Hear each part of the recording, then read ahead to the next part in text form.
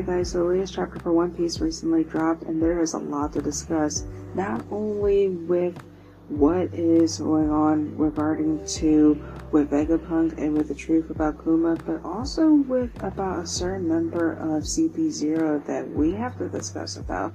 This and much more in this episode of this chapter for One Piece today. Hello guys, this is Jay from the Nerd Fix, the podcast where we talk about everyone and everything in anime, manga, video games, and everything under the sun. This episode we're going to be talking about the latest chapter for One Piece titled The Weight of Memory. So for those who are fans of One Piece, this is for you. So sit back, relax, and get ready for your fix. And for those who have not read the latest chapter, I suggest waiting until it is officially released tomorrow on January 23rd. But for those who had early access to the chapter, let's continue on ahead.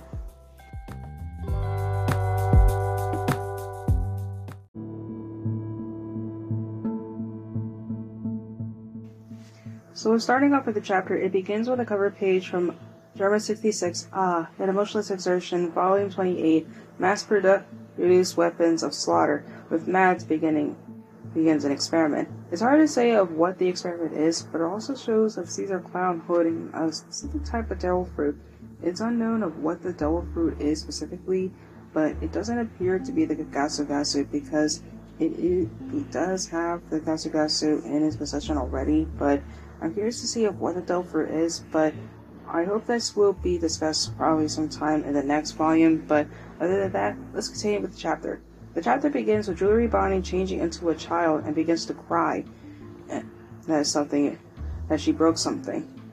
Dr. Vegapunk then goes over to her asking if she's okay and calls for medical attention. But as she does, little does he know that this is actually a trap. Once he gets close enough, she changes into her appearance into a muscular form using Distorted Future, and tries to attack Vegapunk with a pipe. She misses, and he pleads for her to spare him, and tries to use an attack called Age Screwer, and hits Vegapunk. With this, his age literally knocks him out in various shapes, and reserves him back into the form of an infant, and diamonds are scattered everywhere. She picks up the now helpless Vegapunk, who is now in the form of an infant, and tries to explain the powers and doesn't affect living things permanently, even though he is terrified of why he's in the form of an infant to begin with. And she wants him to tell her exactly why he took her father's personality from him. And he tells her that he is unable to tell her the reason, that if he told her the truth, that it would only hurt her. And also states that he promised Kuma to keep it a secret, no matter at any cost.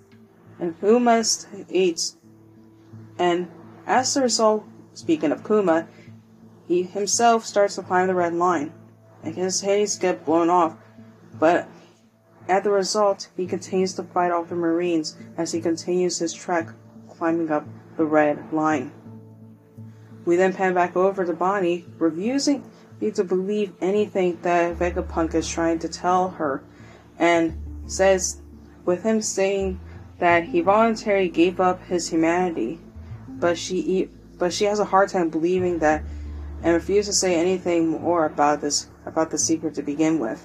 And then she goes over to a door that has a bear paw print on it, and deduces this is connected to Kuma. However, she uses her powers to age the door down and finds a huge paw-shaped bubble. And this causes Vegapunk to flash back to the past, where we see Kuma many years back talking to Vegapunk. I told him the story about a scientist from the West Blue hypothesizing a person weighs 21 grams less after dying, and the lost weight is the person's soul. He finds the story fascinating and wonders if things like memories and imagination have mass in Volume 2, and wants to use the powers of Kuma's Nikki Nikki powers to prove that it allows him to take intangible concepts and give him physical form and transfer them to others. He then submits. Kuma then tells Vegapunk he wants Kuma's memories, and he refused, and that but he ultimately gives in. Back into the present, Vegapunk tells Bonnie not to touch the bubble, and that it will cause nothing but pain strong enough to kill a person. However, Bonnie tells Vegapunk she's very familiar with her father's powers, and what is in front of her is his memories. Then we pan back over to the Lapo phase. Nami is completely freaking out with Lucci is able to evade the faculty. Usopp, on the other hand, tells her that as long as Zoro and Brook are guarding the Thousand Sunny, everything will be fine as long as the battle is 2 against 3. Though Shaka points that Seraphim have joined, and now it's raised to 2 against 7, which basically leaves them at a disadvantage. So basically their hopes are kind of up at this point. And he tells the Straw Hats the Seraphim have limited capacity and their decisions on their own, and this is one reason why backing up CP0 and Lava Face, despite not being ordered by them, and their chances of them being able to win would be basically low. And this presents a positive thing for them, and with the Vegapunk satellites can be issued to command them, and they can regain their control at higher than both CP0 and Sentomaru. Edison and Lilith try to head off to regain control, with Sanji and Frankie taking them back up to them as well. Then we pan on to the Thousand Sunny with Zoro and Brook witnessing Kaku in his awakened state, which is basically almost the same as Lucy's, but it's also pretty amazing too. Though, even within that state as well, Zoro is still able to handle it as well, while Brook watches the ship as well. Kaku attacks Zoro with a move called Kyoko Bigan, or Kirimanjaro, and using his firing his neck around firing his nose. However, he blocks the attack and deflects his head, which shows that even with being in the awakened form, Zoro still had basically the upper hand.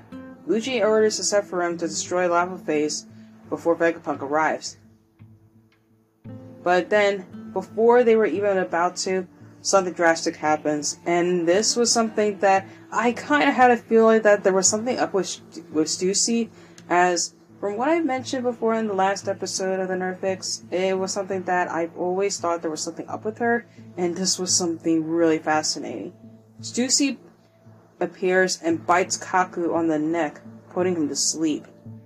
Lucci looks over and is confused by what Stussy has done, and she tells him he put Kaku to sleep as bat wings begin to sprout from her back, and turns to Lucy saying that it's about time she puts him to sleep as well.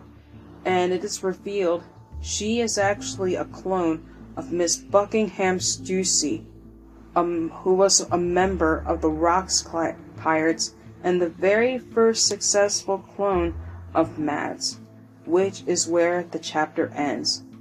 Oh wow, this is amazing that they left this at an awesome cliffhanger. I'm really curious to see of what's going to happen now. Basically, a member of CP0 basically turned against them. Now I'm curious to see of what Rob Lucci is going to do. Now he's basically by himself. Kaku is down, and now Stussy is about to go after him. And I'm curious to see if he's going to team up again with the Straw Hats to take down Stussy, or how things are going to go down now that he's basically the only one standing. I'm curious to see what's going to happen in 1073, because things are really starting to get interesting.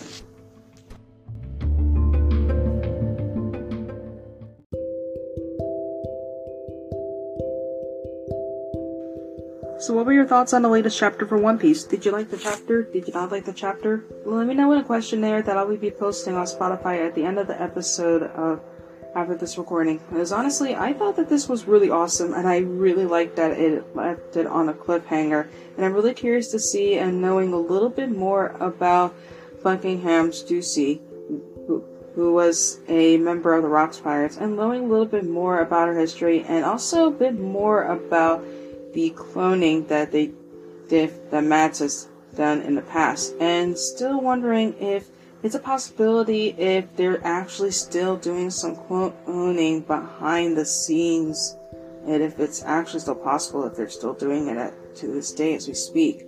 This and much more, and I'm really curious to see if they're actually going to reveal a little bit more about this in chapter 1073, because this is actually going to be something I really would love to know more about. But this, I think, will be for another time. But for those who have stuck around towards the entirety of the episode, thank you so much for listening. And to end the episode, as always, whether or not you believe in the term that or not, keep loving what makes you, you, and stay awesome. Thank you so much for stopping by, and I will see you next time for a brand new episode. Later!